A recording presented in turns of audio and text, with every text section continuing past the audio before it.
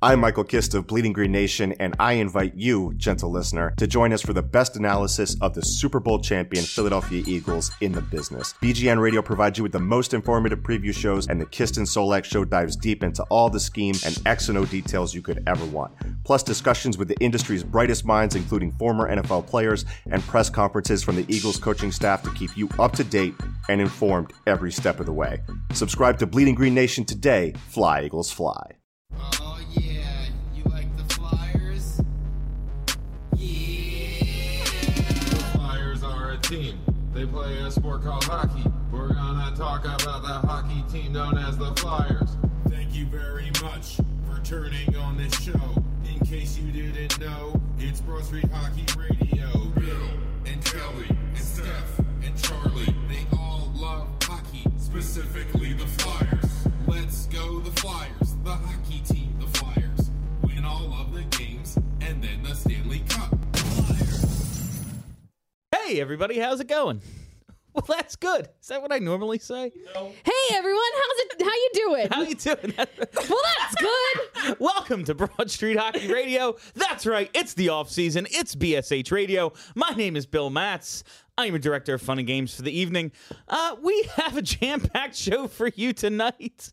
So let's just get right into it. Let me introduce you to the panel. Charlie is holding back laughter. So let's start with him. That's right, Charlie. You're up first tonight. Charlie O'Connor from theathletic.com. How are you tonight, Chuck? I am so pumped to be first.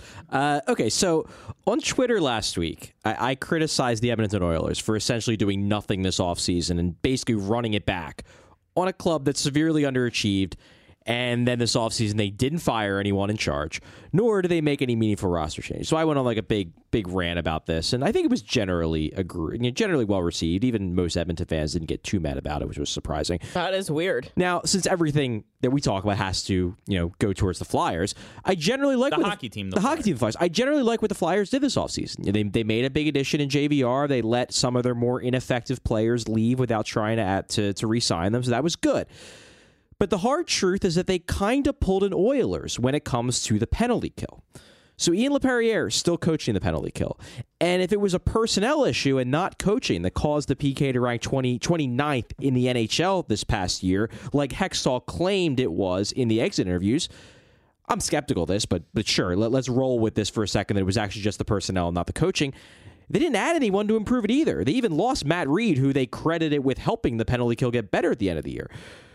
So how exactly do they expect the penalty kill to improve? We got the same coaches, got pretty much the same players.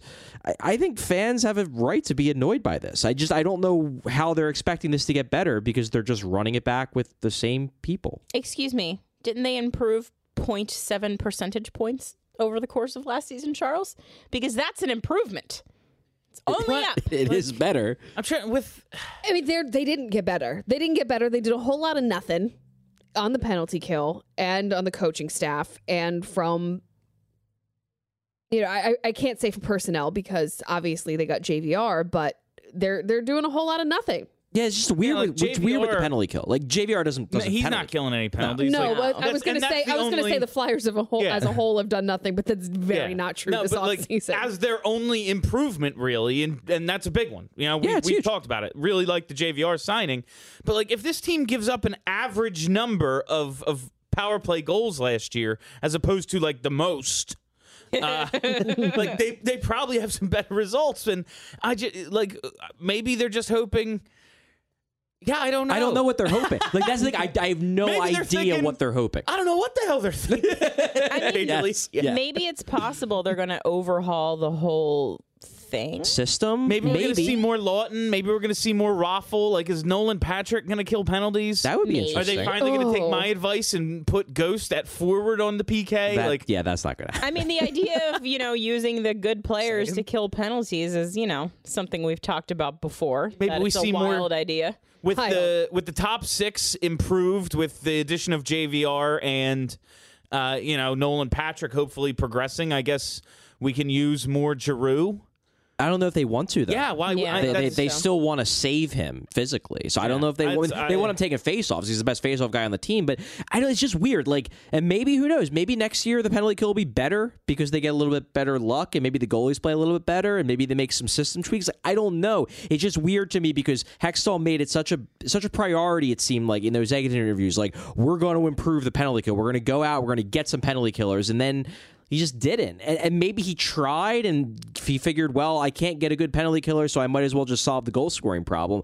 But at the same time, you would think the penalty kill has to be better if they want to do what they want to do next year. Now, do we know who creates? So, all right, LaPierre's in charge of the penalty kill, but does well, now my whole train of thought is gone. I'm sorry. Way to be a well-actuallyer. But is this where you're going with it? Does LePerriere choose Yes. who plays on the penalty kill? Or or does the coach just give him a group of guys And say, do your best. My assumption is that LePerriere probably has most of the authority there. But the thing is, I don't know because, and then this isn't me complaining, this is just like an interesting little tidbit. Hextall does not give the media access to assistant coaches. So we have not interviewed LePerriere. We have not interviewed Knobloch. We haven't interviewed pretty much anybody. So, like, these are questions that will be interesting to ask them. We have not been allowed to do so. So I'm not sure. I don't know. Oh, God, I cannot believe, I refuse to believe that more than one professional level coach has looked at Jori Lehtera and been like, yeah, I need you on my unit. I can't. Like that's the thing is I'm thinking about he's a handsome man. I can get saying that to him, but not on the ice. Hey, There we go. It's the off season. Here we go. like in terms of who they're gonna use, unless maybe we're counting on a Vorobiev or an Aube Kubel, like I don't know if they would put a rookie on the penalty kill. I don't know either. I'm just trying to think. This ensures Lehtera, especially with Filppula out, like this ensures Lehtera is here every night. Well, I assume Lehtera was making this team. I assumed he was making the team. I thought there was a chance he wasn't an every night guy if some people beat him out. But if they just have no other penalty killers and he's your 4C, like it's what you used him for last year. And maybe they're just crossing their fingers on maybe we'll get better goaltending. Maybe Radko Gudas won't be terrible this year. Like, they've been crossing their fingers on the penalty kill goaltending for 3 years now. Yeah. Like, it hasn't improved. We learned pretty quickly that it wasn't the goaltending. I mean, I don't think it was the goaltending just because every year the goaltending is bad on the penalty kill, and there have been different goalies, and they all are bad on the penalty kill. Not that any of the goalies are particularly good. I guess it's possible it could be the goaltending. Like, I'm not ruling that out as entirely. I just tend to think it's unlikely because the common thread here is the system, not the goalies. But maybe all the goalies have just been bad on the penalty kill. I guess we'll see. The fly by herself, Kelly Hinkle. Oh, God, we were still doing quick hits. Well, Charlie had a good quick hit. Sorry, I forgot. Mine won't be nearly as good. Oh, God. I don't even have one. We are in the darkest timeline. Yes. There's nothing happening right now. No, and they played Harry Potter and the Half-Blood Prince twice yesterday, and that is the worst Harry Potter movie. I'm sorry. I know that that's not something you want to talk about, but I trust your judgment implicitly when it comes to Harry Potter. I'm going to sit down and watch all of them one day. Well, we are coming up on, isn't like Wednesday and Thursday of this week, like truly the 2 days of the year where there's no sports, no North American sports? It's when the ESPYs are, that one night where there's absolutely because nothing. Baseball, you have the All-Star, you have Home Run Derby tonight, All-Star game is tomorrow, and then there's like Wednesday a gap. is the dead day. Yeah, the and dead maybe day. Thursday too. I saw a tweet today that made a lot of sense to me, that the ESPYs don't make any sense because sports are the reward. Yeah. Winning is the thing that you get for being good at sports. Yeah, no, they've got their own participation trophy. Every sport has its own individual award. Right. Like, there's a President's Trophy in hockey, even if you don't win the cup. You had a hell of a regular season, though. Like, there's division trophies and conference trophies. Yeah, it's like the Screen Actors Guild Award of sports award shows. It's very stupid. Anywho. It's really just a night for ESPN to... I guess. Have people just slap dress their up. dick on the table and be like, we own sports. Stephalicious D, Steph Driver. All right, so I'm bringing the mood down here. Oh, that's right. I didn't want to do you last because mine's dumb. Okay, go ahead. Well, that's all right. We're going to bring the mood down. Former Flyer Ray Emery was killed yesterday, drowned in a incident on a boat, around a boat, in a harbor, in a marina. Very sad. And I understand why people would be conflicted about Ray Emery. He has a very checkered past between substance abuse and alleged substance abuse and alleged domestic violence. There's a lot going on there. So I understand no matter how you feel about him dying, whether you feel nothing at all or you are very sad, all of your feelings are valid. Or if you feel, whatever, he's just someone that I don't actually know. It is somebody who played for Philadelphia. If he hadn't have gotten hurt, could have helped us get a cup. Like, there could have been a lot of things that went differently that season. Oh, yeah, if Ray Emery doesn't have some inches shaved off of his hip halfway through the year, Flyers probably win the cup. So that is something. It was a significant moment in Flyers history, and he was a significant player for a period of time. And that's just something that we want to acknowledge. He came back from that hip surgery, that hip degeneration. Is that the hip thing? That's what I remember it being. Yeah, the hip thing that he shouldn't have come back from. Like, that's a thing that ends careers. He had bone shaved off his tibia, something where, like, you should not be coming back and playing sports at a professional level after that. And he did. And he passed, which sucks. It sucks. Anybody dying sucks. Anybody at 35 who passes away, It's regardless, sad. is not good. It's really sad. He appears to have been a really good teammate. You're seeing everybody come out of the woodwork saying how much they're going to miss him and how tragic it is. And everyone has their own personal Ray Emery story. He seems to, regardless of what you feel about him personally, he seems to have touched a lot in of the people. hockey community, and he's gone. Right. And the day before, he played in Zach Ronaldo's charity hockey game. So at least, like, he kind of went out doing something that he loved, and that was smiling. And Zach Ronaldo as a charity hockey. It's a whole thing. It's a whole thing. That's a whole thing. But he got to sign autographs for kids and take pictures with them. So, and that's something that he really loved. Zach Ronaldo's whole career's been charity hockey. Oh, there you go. Yeah, I don't have a Flyers take, but go get Manny Machado. We need the Macho Man.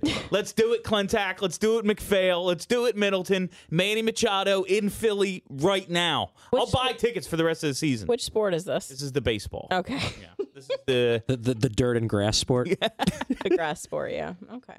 All right, guys, let's start the show off with a little bit of house cleaning, I guess. We talked about Robert Haig and his restricted free agent situation a little last week.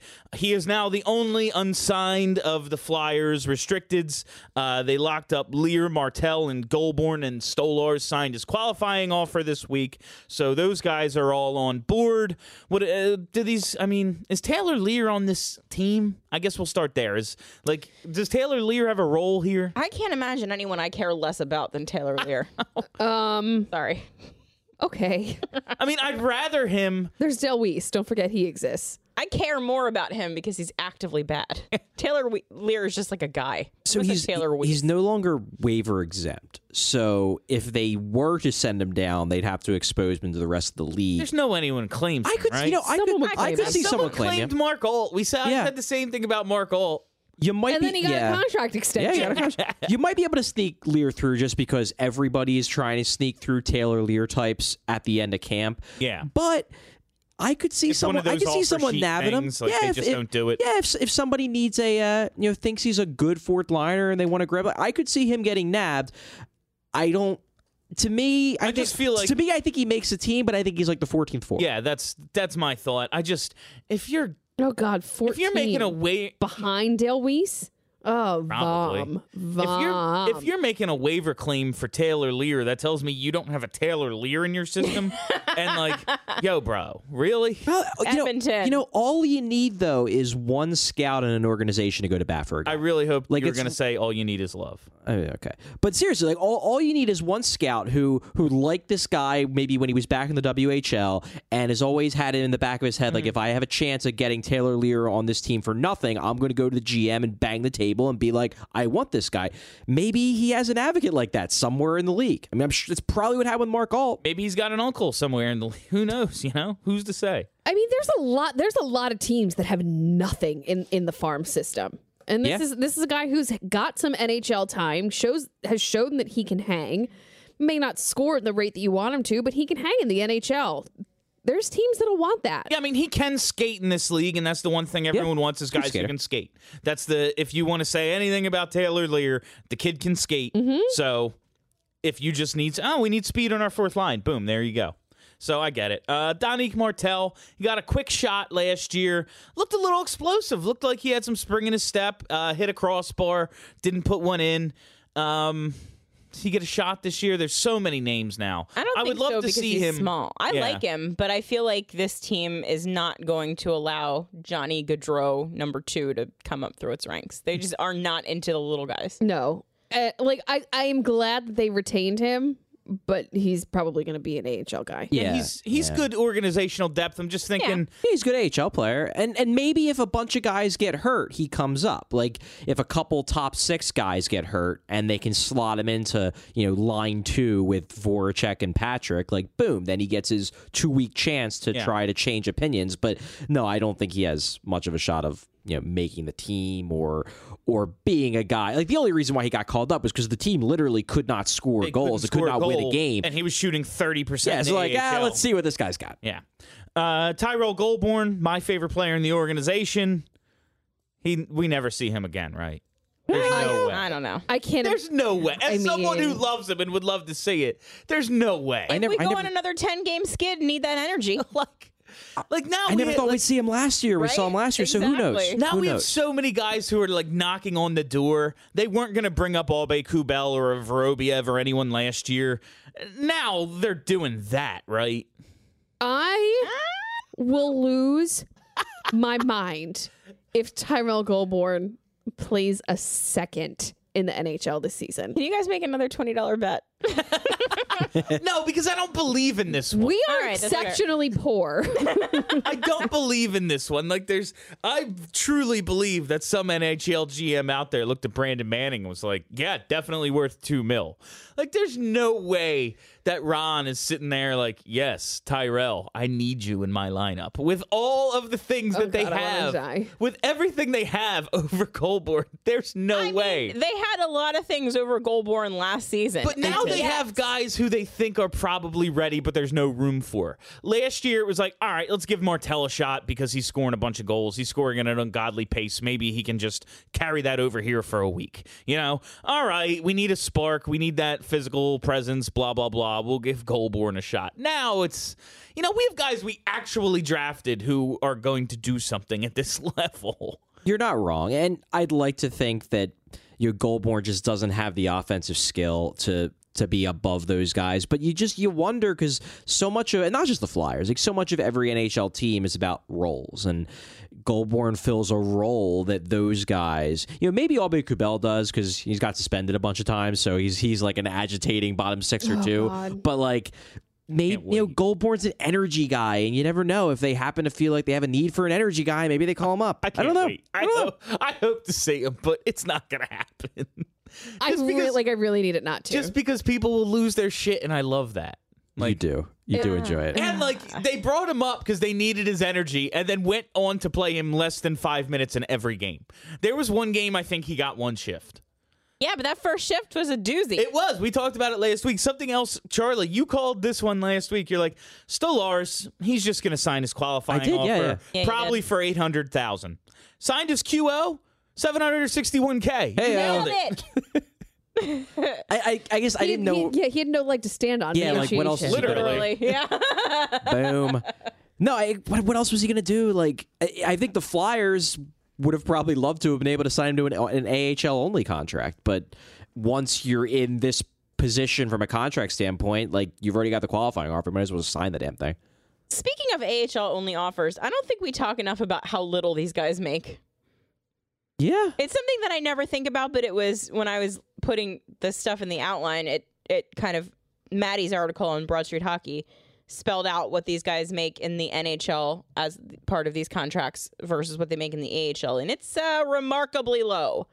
Like Donique Martel will make $65,000 in the AHL. There's not a zero at the end of that? Nope.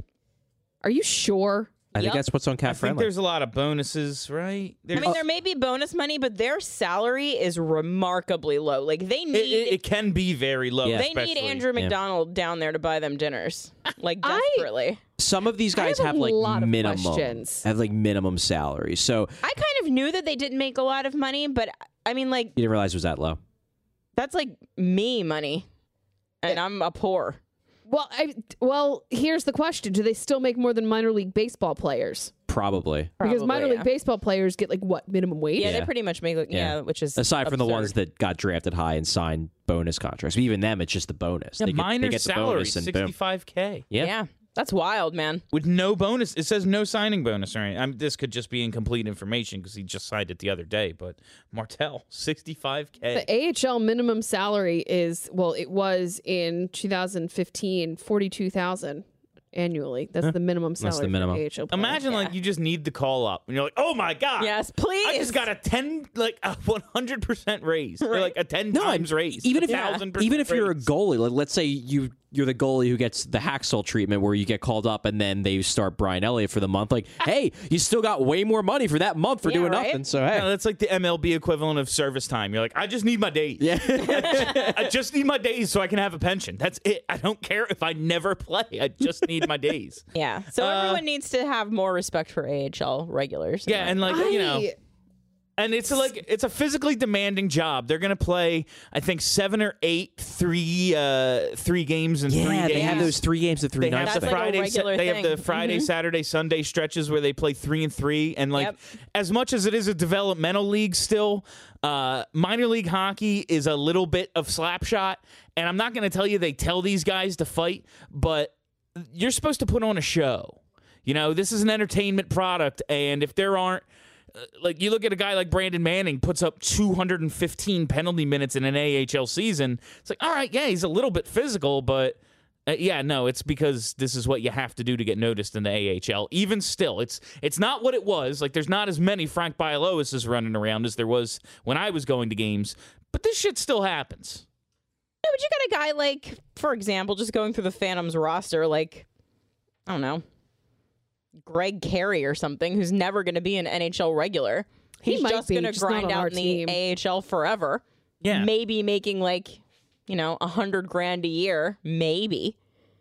But that's like So a hard living. That's I it's your suddenly- job, you Yeah. know? I guess it's just any other It's a job. you Yeah, know? yeah. I suddenly feel a lot less bad for Taylor Lear, There you go. who would have been making $70,000 in the AHL, but just by sitting in the press box, he made $806,000 Hey-o. last year. Big money. And got free pretzels. I Yeah. swore that there Lots was of free another pretzels. They brought back zero the on candy the end too, there. right? Starburst. Oh, There's man. M&Ms, peanut M&Ms. oh, peanut M&Ms. Yeah, peanut M&Ms are clutch. Those are the best ones.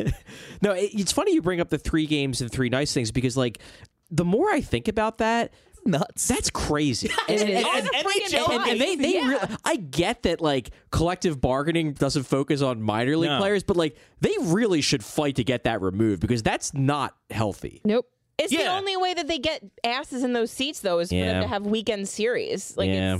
that's the only That's the time you're thing, going to like, and a lot of Phantoms those, game. a lot of those 3 and 3s are like, all right, we're in Allentown. Saturday we're in Hershey, taking a bus up to Hershey, and Sunday we're back in Allentown and shit like that. Yeah. Like, we're going up to Lowell on Sunday, like making an even further trip. Like, that stuff happens, and it's more of. And I realize, like, listen. All of us here would like that's a cushy job Oh, yeah, compared it's to not what some of bad, us yeah. do, other than Charlie, the millionaire over there. You highfalutin sports journalists, your private planes, the Your athletic peanut flies you M&Ms. on. I don't even know what we're talking about. But free Starbursts. it's a. I don't think people consider it, as rough as it might be for some of these guys. Yeah, I don't think people Not saying they have it hard, like they're not roofers in the summer, but like right. I don't think people consider how hockey much ain't easy. love of the game there is Yeah. going on. Yeah, and I think it's also fair to say because, like, the one thing I've always kind of, obviously concussion, CTE, it's bad stuff. But kind of the way I look at it is, look, if you know the risks and you're fully aware of the risks of playing hockey before you go into a game, and you end up dealing with that. Like, it sucks, but at least you were compensated very well for your career, and you made the decision that mattered to you more, that playing in the game and making that kind of money mattered to you more than the possibility that you could be screwed up when you get older. But like, if you spent a 10-year career in the AHL and you come out of that with CTE and you didn't make that much money, like, that's scary. And it's not like the hits are, less dangerous because it's minor league hockey. Being a hockey player, I have to assume your insurance rates are pretty high. I would imagine. If you're Well, if they're Canadian, if they live in Canada, it doesn't matter. That's true. Fair point.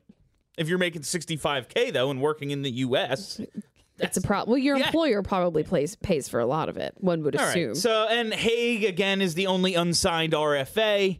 I think that gets resolved this week. You think that's going to get done? I think it'll be pretty quick, but just because I get the feeling that Hextall just kind of wants to be done. Does every Canadian have like a summer cabin house? Yes. Yeah, Like, I do think they so. all just have summer Because there are only like 100 Canadians. They have and a cabin, or like- someone they know has a cabin, and sometime around like July 7th, the entire country goes to the cabin. Yeah, like I assume all Canadian towns are like, if you've Ghost towns. if you've ever been on Broad Street on the 4th of July, you're like, where the fuck is there is everybody? all at the nobody cabin. there. That's what I assume Canada is. Like Toronto, there's 11 people. Yeah. Like it's like Green Bay during Packers games. You could rob every single house. All right. There's a lot of land in Canada, not very many human beings, is all I have to say. So we're going to do something a little different tonight.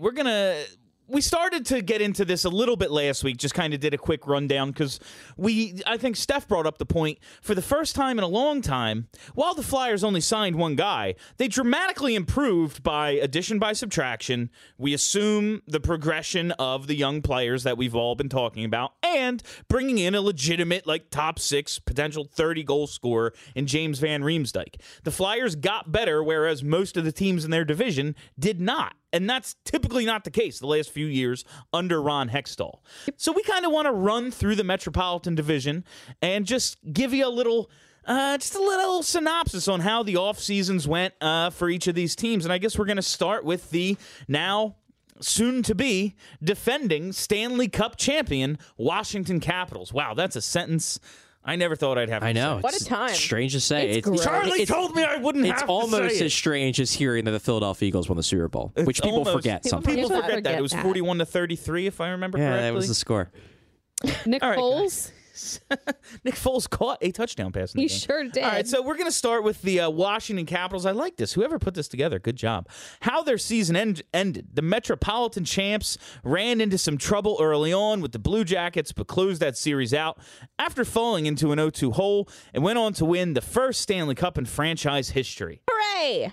They made some, I guess, the big loss. Trotz leaves. They lose their coach. How do you win? We talked about this, I guess, on Ice Sport, but like, how? How do you win the first cup? I guess if you're ever going to make a move like that, like your fans are like, I don't care, we won the cup, but Well, the team clearly doesn't care. They're still drunk. Yeah. There's that. They lose Trotz. What else really happened with the Capitals this offseason? They lost Jay Beagle, which really isn't much of a loss at all. Charlie is a big anti-Jay. I'm very anti-Jay Beagle. Really, really dislikes Jay But no, they Beagle. brought back, they re-signed John Carlson, so they didn't lose him. They brought back Michael Kempany, who was real good for them after they got him around the trade deadlines. He kind of like solidified their defense. He's back. I like John Carlson. I think he's a good defenseman. Is he? He's not pay that him too good. much. He's not like. He's not that good. Yeah, he's good. I like him. He's fine. good defenseman. You know, he's a top pair D man, no doubt. But is he like top pair? Like, do you pay him No. the way you pay Duncan Keith in his prime?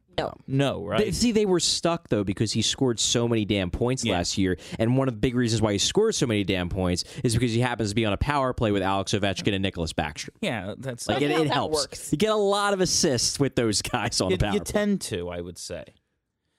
All right, so Todd Reardon replaces Trotz behind the bench.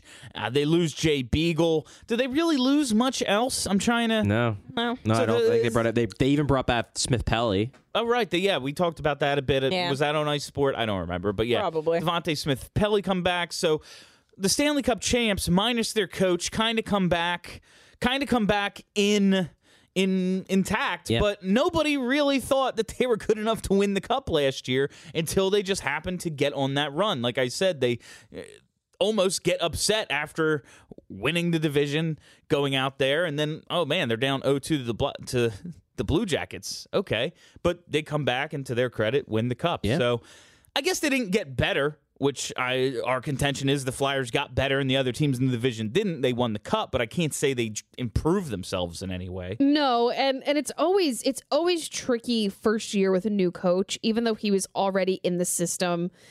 He already, had a what was he, the power play coach? I don't remember. He was an assistant coach. Yeah, he was. I want to say he was the AHL coach, but I could be wrong. Oh, I think he was. I thought he was in the NHL. No, you guys are probably right. So either way, he's a new coach. It takes a while. It takes a little while to adjust, and I don't know. I don't know how much of a impact that'll have on the team. Maybe it'll be nothing. Maybe they'll look lost in the first half of the season. I just don't see them being a Pittsburgh or a Chicago. Like, I think this was a one-off. I mean, we talked a lot last year about how the Flyers, even though they didn't improve in the offseason last year too much, were in good shape because the Washington Capitals and the Pittsburgh Penguins were on the downswing and we were on the upswing. And I don't really think that's changed. I mean, it feels stupid to say it because they just won a cup, but I feel like that cup win was a lot of things going right. Not exactly them just dominating their way to a cup. Like, I don't think that we're looking at some kind of dynasty here. Like, a lot of things that have to go perfectly right again for them to get back there. I'm interested to see how they deal with, once they beat Pittsburgh, it seemed like a different team. Yeah. Like, all of a sudden, they're no longer the chokers. They are no longer the team that can't get by Crosby. They seemed like a freer team, and their Stanley Cup celebration has, like we keep joking, extended all the way it's going It's right still now. happening, yeah. It's still happening. Like, I'm interested It's to just see in how Russia they right deal now. with this. If they go, okay, we did it, we can keep doing it, or if it's, we did it, we're done. Like, I think it can go one of two ways. I think that'll be one of the more interesting stories of this season. I just, they've been, even without the cups, they've been a powerhouse for 5 consecutive seasons. I don't see that going away.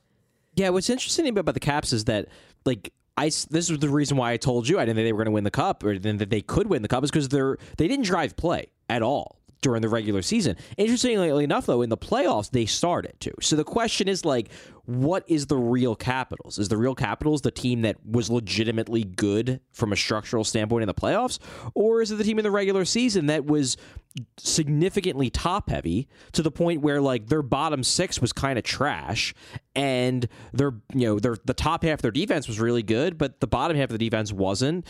I don't know. And Holtby didn't have that great of a year. Again, he had a great playoff, but you don't know. There's a lot of things there. I imagine they'll be good, but I agree with Kelly in that I don't view them as this juggernaut type team. I think they're going to be a good team. I think they're going to make the playoffs, but they don't scare me as much as a cup winning team usually would. I like this one note you have here. Don't forget that Tom Wilson plays on their first line because they don't have anyone better. That's, yeah. You're not wrong. I actually do like that strategy. If you don't have anyone better, put that guy there. He's playing with Ovechkin. It'll be fine. Make the rest of your team a little deeper, because him on the third line is just a guy running people. Yeah. Him on the first line, he's crashing the net, hoping to get Ovechkin's rebounds, and then you have maybe a first liner on your second line and a second liner on your third line. I don't think it's the worst strategy. It worked It's just for him. Tom Wilson. It worked, but I do enjoy that it drives people so nuts because Tom Wilson's Tom Wilson. Indeed. I want to use Dale Weiss in that role for him. Oh, boy. He has to be on the team. He doesn't. Tom Wilson, as much as this Yes, kills me, Tom Wilson is significantly better than Dale Weiss. He is quite a bit better than Dale Weiss, without a doubt. Are you done talking about Dale Weiss? I am. Maybe. Let's move on to the Pittsburgh Penguins. How their season ended. After winning the Cup in 16 and 17, Pittsburgh's summer started early with a round 2 exit at the hands of eventual Stanley Cup winners, the Washington Capitals. I guess this drove them insane enough to sign Jack Johnson to a fucking 5-year contract. That makes that me was really weird. happy. Sidney needed his friends. What? Was there He's good someone- friends with Andrew McDonald too. Just saying. He needs another friend. Was there someone out there who was going to give Jack Johnson 4 years, and they're like, no, we have to have him? Like, how do you give this guy? I know we harp on it a lot, and I'm sure he's a good guy. Whatever. Like, he stinks. He's not good. 31 too. Yeah, you gave a 31-year-old slow guy a 5-year Well, deal. he's a good skater. I will give him that. He's a good skater. Jack Johnson is one of those super curious players to me who, for like a brief moment in like his first and second season in the league, had so much promise and was such this like archetype of an American hockey player. And for some reason, that image and potential has been seared into the mind of every hockey man, and they will not let it go, despite the fact that all of the evidence for his entire career has pointed to the fact that he's not very good. Like, I assume his agent goes into these negotiations and just like hands over a bunch of like John Tortorella saying nice things about him. like what? There's like an American flag. Yeah. Someone's dressed up as George Hey, he Washington. played in the Olympics that one. Like, is Prints out some tweets like, these people like him. And then they say that his parents stole all his money. Please help him. Yeah, and that's the thing. I'm glad he got the money. Oh, yeah. And I'm happy Pittsburgh's giving it to him. Like, it's a match. It's a match made in heaven. It's a bad contract. Could not be happier with how this turned out. It's a guy who needed the money on a bad contract from a team I hate. So it really, I'm pleased with it. But Oh, it was great. How do you just like? And granted, I'm a fan of a team that gave Andrew McDonald $30 million. Like, I get it. This stuff can happen. But you're Pittsburgh. You've won 3 cups this decade. Like, how do you? I'm just baffled. Yeah, it was weird. It was just a weird signing, and like, it's probably not going to hurt them that much because he's going to be on their third pair. So he basically replaces Matt Hunwick. I don't think he's going to be measurably better or worse than Matt Hunwick. I just don't think he's going to be the upgrade that they're hoping he's going to be. So like, Pittsburgh's top pair is still Dumoulin, Letang, and then it's Mata, Schultz, and their third pair is probably going to be Johnson and Alexiak. So you've got a good first pair, a good second pair, and then a whatever third pair. I just don't know. Like, they could have used that money smarter. The money they spent on Johnson, they could have used it more intelligently. That's the thing is, I was I on, love that they didn't. I was on Cap Friendly today, and I see they've got like 715,000 in cap space. I'm like, so you're right up against the cap, and your only decision was, yep, got to give Jack Johnson all this. Like, granted, his average annual value isn't high, but you're gonna have to buy him out. You know, even if it's a compliance buyout after the next lockout, which is going to happen, like, you're going to have to use it on this guy rather than one of your other 30-plus-year-olds that you're stocked with. And then granted, some of them are superstars, but one of them is probably going to be bad by 2 years from now. Well, we'll see. Not Malkin or Crosby, but yeah, maybe one of the other guys. guys. Yeah, because again, the interesting thing about the Penguins, Kelly sort of hinted at it earlier, was that, you know, we kind of look at them as a team that maybe is on the down because their best players are past their primes. That doesn't mean they're bad, but like, Sidney Crosby is still a great player. Sidney Crosby is not as good as he was 4 years ago, talent-wise. Like, he's still great, but now he's like top 5 rather than obviously the number one best player in hockey. So these guys are getting a bit worse, and they have a lot of guys. Like, their entire core, basically, is 30 and above. Crosby, Malkin, Kessel, Hornquist, Letang, even Brassard, and they're all third line center, and they're all locked up. So, you know, if all those guys start gradually declining, it makes the team not as good, or getting hurt. So that's the thing. The question is, if they all stay good, this is a really good team. If they start progressively getting worse, then they're going to stay good. They just may not be great anymore. Like, Malkin is incredible, but he misses games every year now. Yeah. Like, it's a thing that happens. And like, you look at his points per game, you go, oh, wow, yeah, he's dominant when he's in there, but he misses time. And the one thing I always say, guys who get hurt all the time get hurt all the time. Yeah. You do say that. You do. It's That's kind of your thing. It's the one thing I've learned watching sports. It's the only known fact about sports. Guys who are hurt all the time get hurt all the time. To me, the most interesting thing that the Penguins have to face this year is just how good is Matt Murray. because he obviously started out his career great. Last year was not very good. So what is he? Is he the guy who took the league by storm and won 2 straight cups in his first 2 playoff runs? Or is he the guy somewhere in between that and what he was last year? Because, he was a revelation for them, and he's coming off a real down year. And you always had the Fleury parachute. It was always, hey, if this doesn't work, we can go to Marc-Andre. Well, he was just the best player in the league last year. So, yeah. I got a giant extension. Yeah. I can't wait to talk about that on Ice Sport. You should subscribe if you don't. Thanks. All right, so if you haven't noticed, we are, I guess, going in order of the standings. And the third place team, yours, mine, and our Philadelphia Flyers. And aside from Tavares, biggest free agent fish out there was Toronto's JVR. Flyers landed him. I think I've hinted at my lack of excitement initially about the JVR signing because he's a guy we've had before. There's no, they got this new toy.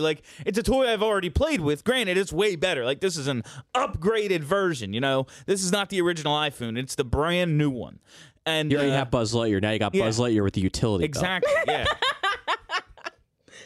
But they landed one of the biggest names that hit the market this offseason, and it's not something it's something they really actively tried to avoid the last couple of years. This year, like I kept telling Ron, show me you love me. He showed us he loves us, and I think we're all maybe not a huge standings improvement because they did pretty well in the standings when you look at it and go, they had 14 overtime losses, all right, but points-wise, they're right there with everybody.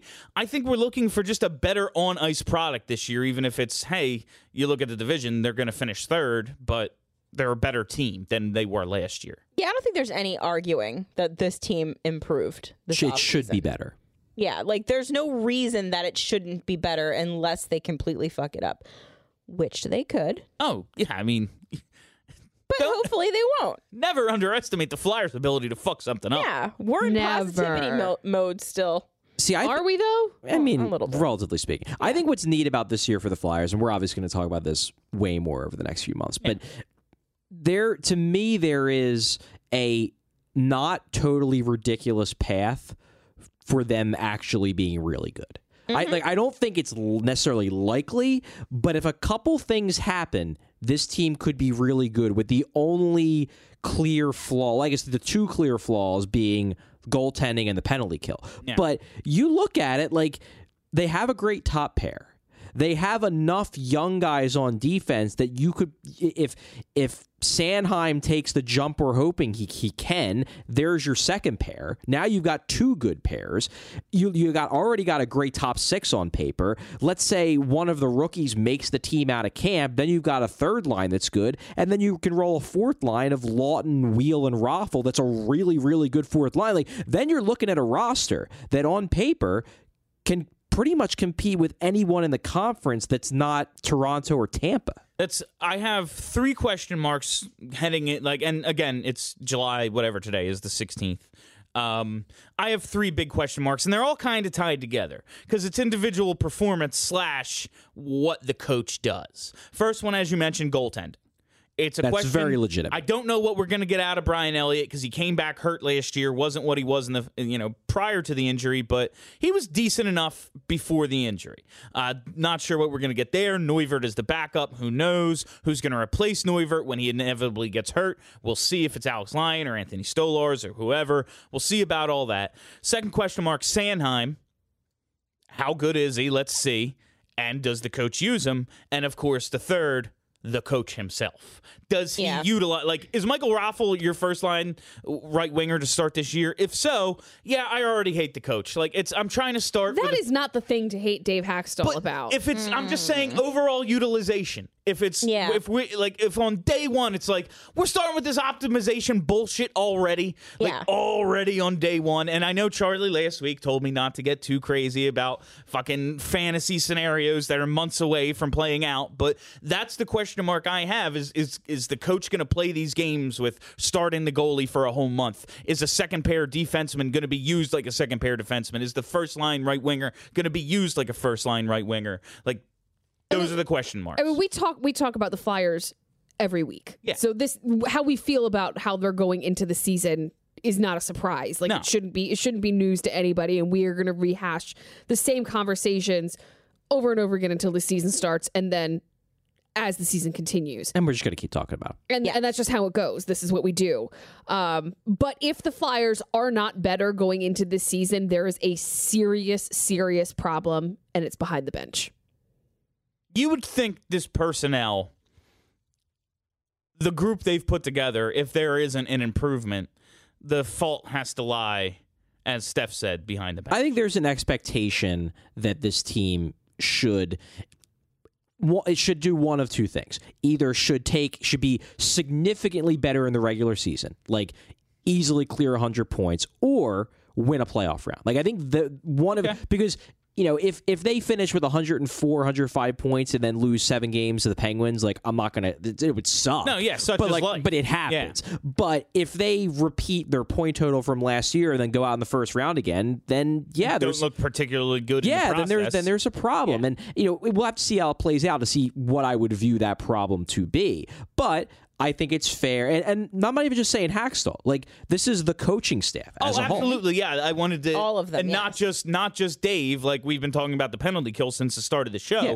Penalty kills ranked 29th again. Like Not good. This team is exactly what it was, because even though last year they did a decent job of staying disciplined and not taking a bunch of penalties, they still allowed as many power play goals against as anybody, because they got scored on every freaking game. It was like, oh yeah, we only took 2 penalties tonight. They were 50% on the power play. Like, okay, you lost because of it. Columbus, the good old BJs. I just really hate Columbus. I don't know what it is. You're a Columbus hater. They just I like Columbus. No, I get it. they're ugly. I don't like them either, and I don't know why. It's part of it's Tortorella. I find their existence annoying. They stole Bobrovsky from us. Yeah. Well, that was our own stupidity. Their jerseys are That was ugly. Holmgren. Their arena's ugly. I could do without that cannon, to be honest with you. The cannon is the least of my I worries. like the cannon. I like something I think it's different. like Their it's GM has a minor fun league name. fun. Yarmo. I like the Blue Jackets as much as I can like another Metro team. I like the Blue Jackets. They just bother me. Like I'm That's like, why fair. are you there? Yeah, go away. Columbus, Ohio. Like, you don't even Nobody play. likes Ohio. You don't even play in freaking Cleveland. Yeah. Like, Well, you know who doesn't seem to like Columbus, Ohio? Artemi Panarin. Owned. He does not. how is Come home, Artemi. There are so many like storylines we expected to see play out, and this is like a bit tangential, but with Panarin and like Erik Karlsson, like what is happening with these guys? They're just like, Nothing. oh yeah, this is a big story. It ain't going nowhere. Well, Carlson, I think, is going to get moved at some. Panarin, I think the It's Blue Jackets are mid-July. just going to hold. Yeah. The Blue Jackets to me are a fascinating team because, as much as any team in hockey, I feel like their range of outcomes is it's so they could be really freaking good, because you look at that roster, like we say, got to have high end forward talent, you got to have strong defensemen, top pair defense, you got to have a great goal. They have all that. Like they have one of the best wingers in hockey in Panarin. They have a couple other legitimately very good forwards, a couple other young forwards that are getting better. They got Dubois, and then you got defense. They have one of the best defensive pairings in hockey in Seth Jones and Zach Werenski, and then they have Bobrovsky, one of the best goalies. Like this team could be a cup contender. At the same time, if Panarin just is like, sorry, I'm not re-signing, maybe that team falls apart from within because your star player doesn't want to be there. Maybe they trade him at the deadline and the team doesn't even make the playoffs. I have a really hard time calling them a cup contender while simultaneously saying Washington probably isn't. Oh, I think Washington is a borderline contender. Sure, they could win it again. They're good enough I mean, that they the could Blue win it again. Jackets have won one playoff series ever. Yeah, I mean, the Capitals hadn't made it past the second round until last year. Sure, but that's no, they had made it past the second round. They Okay, just well, had never won a cup. Okay, well, not in the Ovechkin era. Right, I I'm will saying rephrase. ever. The Columbus Blue Jackets have won one playoff series ever. Yeah, until they do. Yeah, I have a question for you, because I struggle with this one, because I always say how we screwed up the Bobrovsky thing so bad. Career record 5-14 with an .891 save percentage in the playoffs. At a certain point, he is a bad playoff performer. Like I understand the the sample size issues and look at his career numbers, they're very good. But at a certain point, you need the guy to perform in the playoffs, and he has not. And now I don't believe you have the same argument you used to. He drug them there. Like, they didn't belong, and he got them there. But now... I don't know. I mean, maybe. Team's pretty good. Maybe. It's so... Look, I'm never going to be the one to say that a guy chokes in the playoffs because I just think the samples are too small. But I'm sure there are players who, if you gave them a very large sample, they would perform dramatically worse in the playoffs. I just don't think you can separate the guys who actually are like that from the guys who just happen to have a couple bad games. Maybe he's a guy who wilts under the pressure. I don't know. There's a 30-point difference between his career save percentage in the regular season and postseason. That's a bad. lot. Like, that is a marked difference to me. That's not just some bounces didn't go his way. Yeah, you know, like I go back to the point where it's like, look, a team is bad in the playoffs until they're not. A player is bad in the playoffs until he's not. Like, I pine for Bob. That was a huge mistake. But looking at it, like, what has he? Sure, Vezina trophies are awesome, but Stanley Cups are a lot more awesome. And when you're that good, you need to have the playoff success, and he has not. Yeah, you're not wrong. To be considered one of the best goalies, you need to be like, not Vezina winning, Conn Smythe winning. Yeah. That's what makes you're the man. You're going to the Hall of Fame. And that's not him, despite the regular season success. Yeah, maybe he'll get there. Maybe he won't. Look, maybe I'm irrationally high on the Blue Jackets. I like a lot of their players. I think they're a deep team. Maybe their defense beyond the top two could be better. But I think their offense, they have a balanced offense. They can roll 4 lines, and they got the goaltending. I don't know.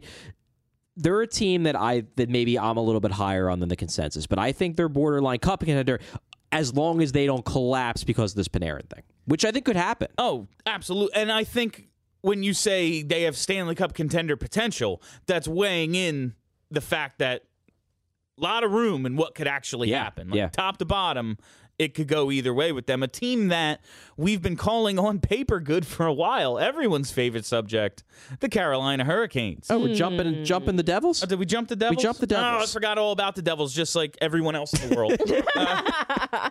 Well, please allow me to be the first person to say, fuck the Devils. Hey, yo. Yes, I agree with this.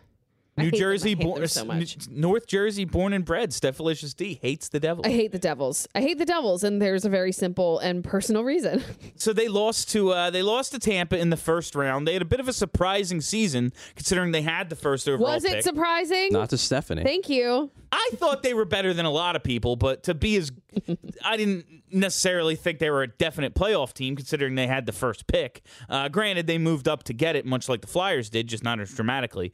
I don't know. I liked some of their moves last offseason. Of course, they went out and got Taylor Hall the year before. I loved the Will Butcher signing. I thought that was really underrated when it happened.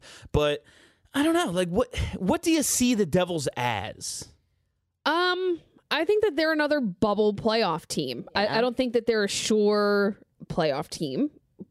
But they also didn't get better this offseason. They didn't get worse. They still have Taylor Hall and Nico Hischier, but I don't think that they got better. They just didn't do anything in this offseason. That was weird to me. I think we talked about this on Icebreaker. I expected them to be aggressive in the offseason, and maybe they tried to be, but players just didn't want to sign with them for whatever reason because they're the Devils and they play in Newark. Yeah, like they could get better, and I'm still not I'm not sold on this team at all. But they could get better if all those kids get better. Like if Hischier takes the jump to being a superstar, which he could, he's very, very good. If Zacha progresses, if Miles Wood and Jesper Bratt, if they get better, if Will Butcher's given a bigger role and excels in it, they could improve just by those kids getting better. I'm just not super high on any of the kids that aren't named Nico Hischier. But that's me. Like, I just don't think their kids are that good. Mm-hmm. But I could be wrong. Maybe they're better than I think they are. I guess it wasn't overly surprising. He has been declining a little the last few years, but still 2016-17 he made 59 starts. His numbers weren't what they usually are, but 59 starts is a ton. Corey Schneider, only 40 starts last year and a .907 save percentage. Yeah, he was bad. Goals against near 3. 32 now. I guess it's just He was real good for a while, and it's just surprising when the Devils don't get great goaltending. Goalies never make any sense. Yeah, They they're don't. weird. They're Really? good until they're not. Yeah. Carey Price. And then they're bad until they're not. It's just, it doesn't make any sense. Yeah, Schneider could bounce back. He Yeah. could. I don't think it's out of the realm of possibility. It's actually kind of crazy that they had such a good year considering how poor Schneider was. You would think, if the Devils were going to have a surprising year, it was going to be because of the goaltending. yeah, And Schneider had like a Vancouver. Yeah, they didn't really get it, and they were still pretty good. So yeah, if Schneider bounces back, then maybe they stay in it. I don't know. To me, they're just a very uninspiring team beyond Hall and Heischer. But I was wrong on them last year, so maybe I'm wrong on them this year too. All right, now everybody's favorite team, the Carolina Hurricanes. Hey-o. They got better, huh? They did. They made some moves, huh? They always seem to get better, and then it I'm gonna never be actually honest. happens. I'm super interested to see how Rod Brindamore does as a coach. Me too. I love Rod the Bod. Me too. Great hair. Good man. Yeah. What's interesting to me about that is that he coached their power play, and their power play was not very good. But it seems like everyone around that team still thinks he's going to be a great head coach. So I guess we'll see. So they went out and got Scott Darling last year, and that was supposed to kind of be, all right, we're doing this thing, and the goaltending was really bad. I just assumed Again. Yeah. And that it's been an issue for them, and it's kind of held them back because they've been, as we've hinted at, like, the statistical darlings. It's like, oh yeah, well, our goalies just let in an inordinate number of shots, so our advantage disappears in that area. That was supposed to clear it up last year, did not. Does the trade with Carolina kind of put them over the top and put them, you think, into the playoffs? Their defense should be really good, especially if they don't trade Justin Falk, which, like, I think the assumption was that they were going to, but we're now in mid-July and he's still on the team, so maybe they're just going to keep him. But their defense could be fantastic. Like, I'm a big Jacob Slavin fan. Brett Pesci's good. Dougie Hamilton, I think, is great. Who's the other guy? I forget. They signed Calvin DeHaan. DeHaan, yeah. And I then forgot all they about have that. Justin Falk. So there's your top five. Like, that's a top five that is really, in my mind, as good as pretty much any defense in the league not named the yeah. Nashville Predators. Like, it's a good defense. They also brought in Peter Mrazek. Oh, yeah, he's going to be bad. Like, it's like that's just how it is. Yeah. I have a lot of questions about this team if they're actually going to trade Jeff Skinner. If they don't, they could be good. They could also be really bad. I guess making the move they did with Calgary and also bringing in Calvin DeHaan, unless it's a hockey trade, do you move? Like, how do you justify making those moves? Like, yeah, we went out and got Dougie Hamilton, and we then got rid of Jeff Skinner. It doesn't seem to make sense unless you improve something else with that. Like, it's not. I think everyone assumed it was going to be, yeah, we're just going to kind of move Skinner, move Falk, and get futures and stuff. But unless it's a hockey trade now, it doesn't make any sense. No, is Jeff Skinner unhappy there or something? Like, I don't think they're going to re-sign him when his contract okay. expires. So I think the idea is get something for him. Like, I think the Falk is the same deal, but I don't know. Yeah, Carolina, every year you look at them and you say they should do it, but it's all going to come down to goaltending. And I think we're all in agreement that Mrazek is probably not going to bounce back, so it's just going to boil down to Darling. It's going to boil down to whether and apparently he's been, from what I've read, he's been attacking, like, off-season workouts. He came into camp last year, like, surprisingly out of shape, and they didn't realize he was out of shape because they'd never seen him before. They found it, like, halfway through the year, like, how out of shape he was in comparison to past seasons. So this year, like, he went crazy with his workouts. So if he bounces back and they finally get even just league average goaltending, this is a playoff team. But I don't know if they will, because I don't trust Mrazek, so it's going to come down to Darling, who's never been a successful starter in the NHL. Good old Peter. Oh, my God. Now I totally forgot he signed there, and I'm rooting against them actively, Carolina. Sorry. I just hate them now because they have Peter Mrazek, who made me look actively stupid last year. All right, let's run through these last couple. That was my favorite, by the way. The New York Islanders, my God. Yeah, they're going to be a bottom dwelling team. they're doing some stuff. They have to be losing on purpose, or I Lou mean, doesn't know what he's doing. Well, I both. vote for I mean, that Ross one. Johnston, 4 or 5 years, it was. Matt Barzal is very good. He's quite good. He's very good. He is not nice going to head be. of hair. Yeah, they have And some. a very nice head of hair, but he is not going to be good enough to bring this Ew. team out of last. He in is the not division. Connor McDavid. No. They have some good youngsters, but they also have some guys in the last years of deals who like aren't going to stay there. If they do, they're goddamn stupid. So you got to believe they're going to be selling at the deadline again. Like this could be like, I feel like the Islanders have potential to have a Colorado-esque like what they did 2 years ago. Like, Yeah. oh man, yeah, they're the worst team since the Thrashers in '99. Could be. Like, I think there's a real possibility for that. Maybe. I mean, their defense was pretty god-awful last year, and it got worse. So there's that. Obviously, they lost Tavares. Yeah, they basically need Matt Barzal. I wrote in the outline. They need Matt Barzal to do a Taylor Hall, and then they need the rest of the roster to be like Vegas Part 2. And that's probably pretty unlikely. Probably not going to happen. Nope. Finally, the team that plays at a train station, the New York Rangers. They do. They do indeed. Lundqvist is still there. Nobody else is. It's just Lundqvist and Technically, some it's guys. above a train station. Yeah. It's in. I mean, Madison Square Garden is not a train station. fucking dump. Number one, it is a dump. But like, Train station. you're very much downplaying Madison Square Garden. I'm sorry. It's not Madison like Square it Garden there. unless the hardwood's down and Spike Lee is there. Otherwise, it's a train station. Okay. It's not. Although I haven't been there since they did the renovations, so I don't know if it's any better. The renovations were like, can we get the Rangers out of here? They're a goddamn disgrace. The Rangers are a goddamn disgrace. And they should be second to the last in the Metro, I think. I can't imagine that they're going to be any good this season. Yes, Lundqvist is still there. Rangers yes, are going to get he's Jack still Hughes, very aren't good. they? God, please no. It'll be the Islanders. At least they were smart enough to fire their dumb, stupid coach that sucked. Yeah, they finally did fire Vigneault. That happened. And they hired that guy from Years Boston later. University. So Yeah. All right, we're not going to get to this Bork article. So before we move on, I feel like I should point out, just for journalistic integrity, that these little recaps of each of the Metro teams came from the Columbus Dispatch. Ah, okay. Oh, nice. I Thank did you, not read. Columbus We didn't Dispatch. read them. Well, I read a a little couple. bit. Bill read some. Bill read some, I read yeah. some excerpts here. Oh, plagiarism. Have some form some of your own opinions, Matt. I didn't do it. It was plagiarism until I made a citation, Yeah. and now we're fine. There was a footnote at the end. Boom. We're not going to get to this Bork article. There's always next week, fam. Yeah, but nobody here thinks they should move Giroux back to center, right? No. Not unless things go horribly wrong, then you do that to maybe try to fix some shit. But if everything's working like it was last season, why would you mess with that? Well, I generally agree. Because he had a career season. Sean Couturier had a career season. But I don't think that it's the worst idea in the world to talk about it. I think it's dumb to talk about it now.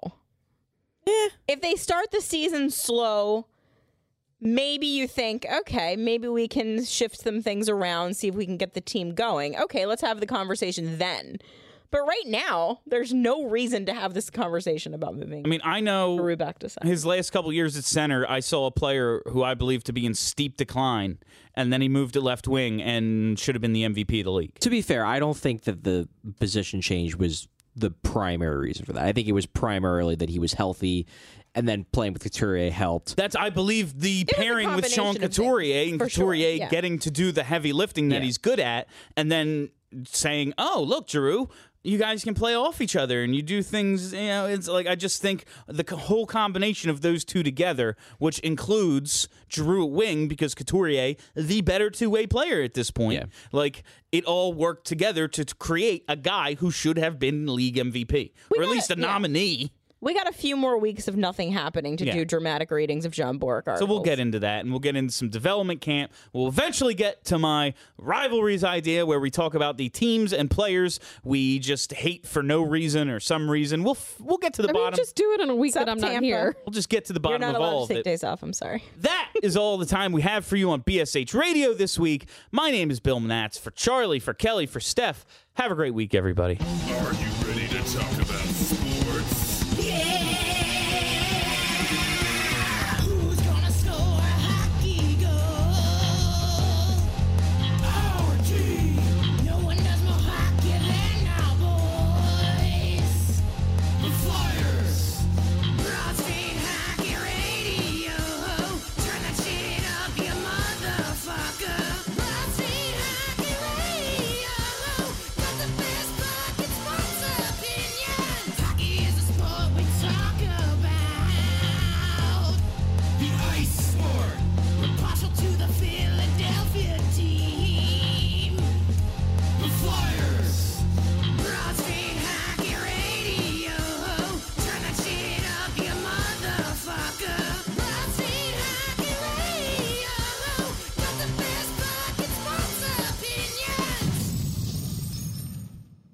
Hey guys, this is John Stolnis from The Good Fight and the Phillies podcast, Hittin' Season, where I talk to Phillies beat writers, broadcasters, and fellow Good Fight bloggers, as well as national baseball writers, and the occasional interview with Matt Klentak and Gabe Kapler. Also, you'll get Continued Success, a Phils podcast hosted by Justin Klugh and Liz Rocher, covering all things Phillies, and The Dirty Inning, a hilarious podcast hosted by Justin and Trevor Strunk, looking at the very worst innings in Phillies history. Make sure you are subscribed to the Good Fight podcast feed.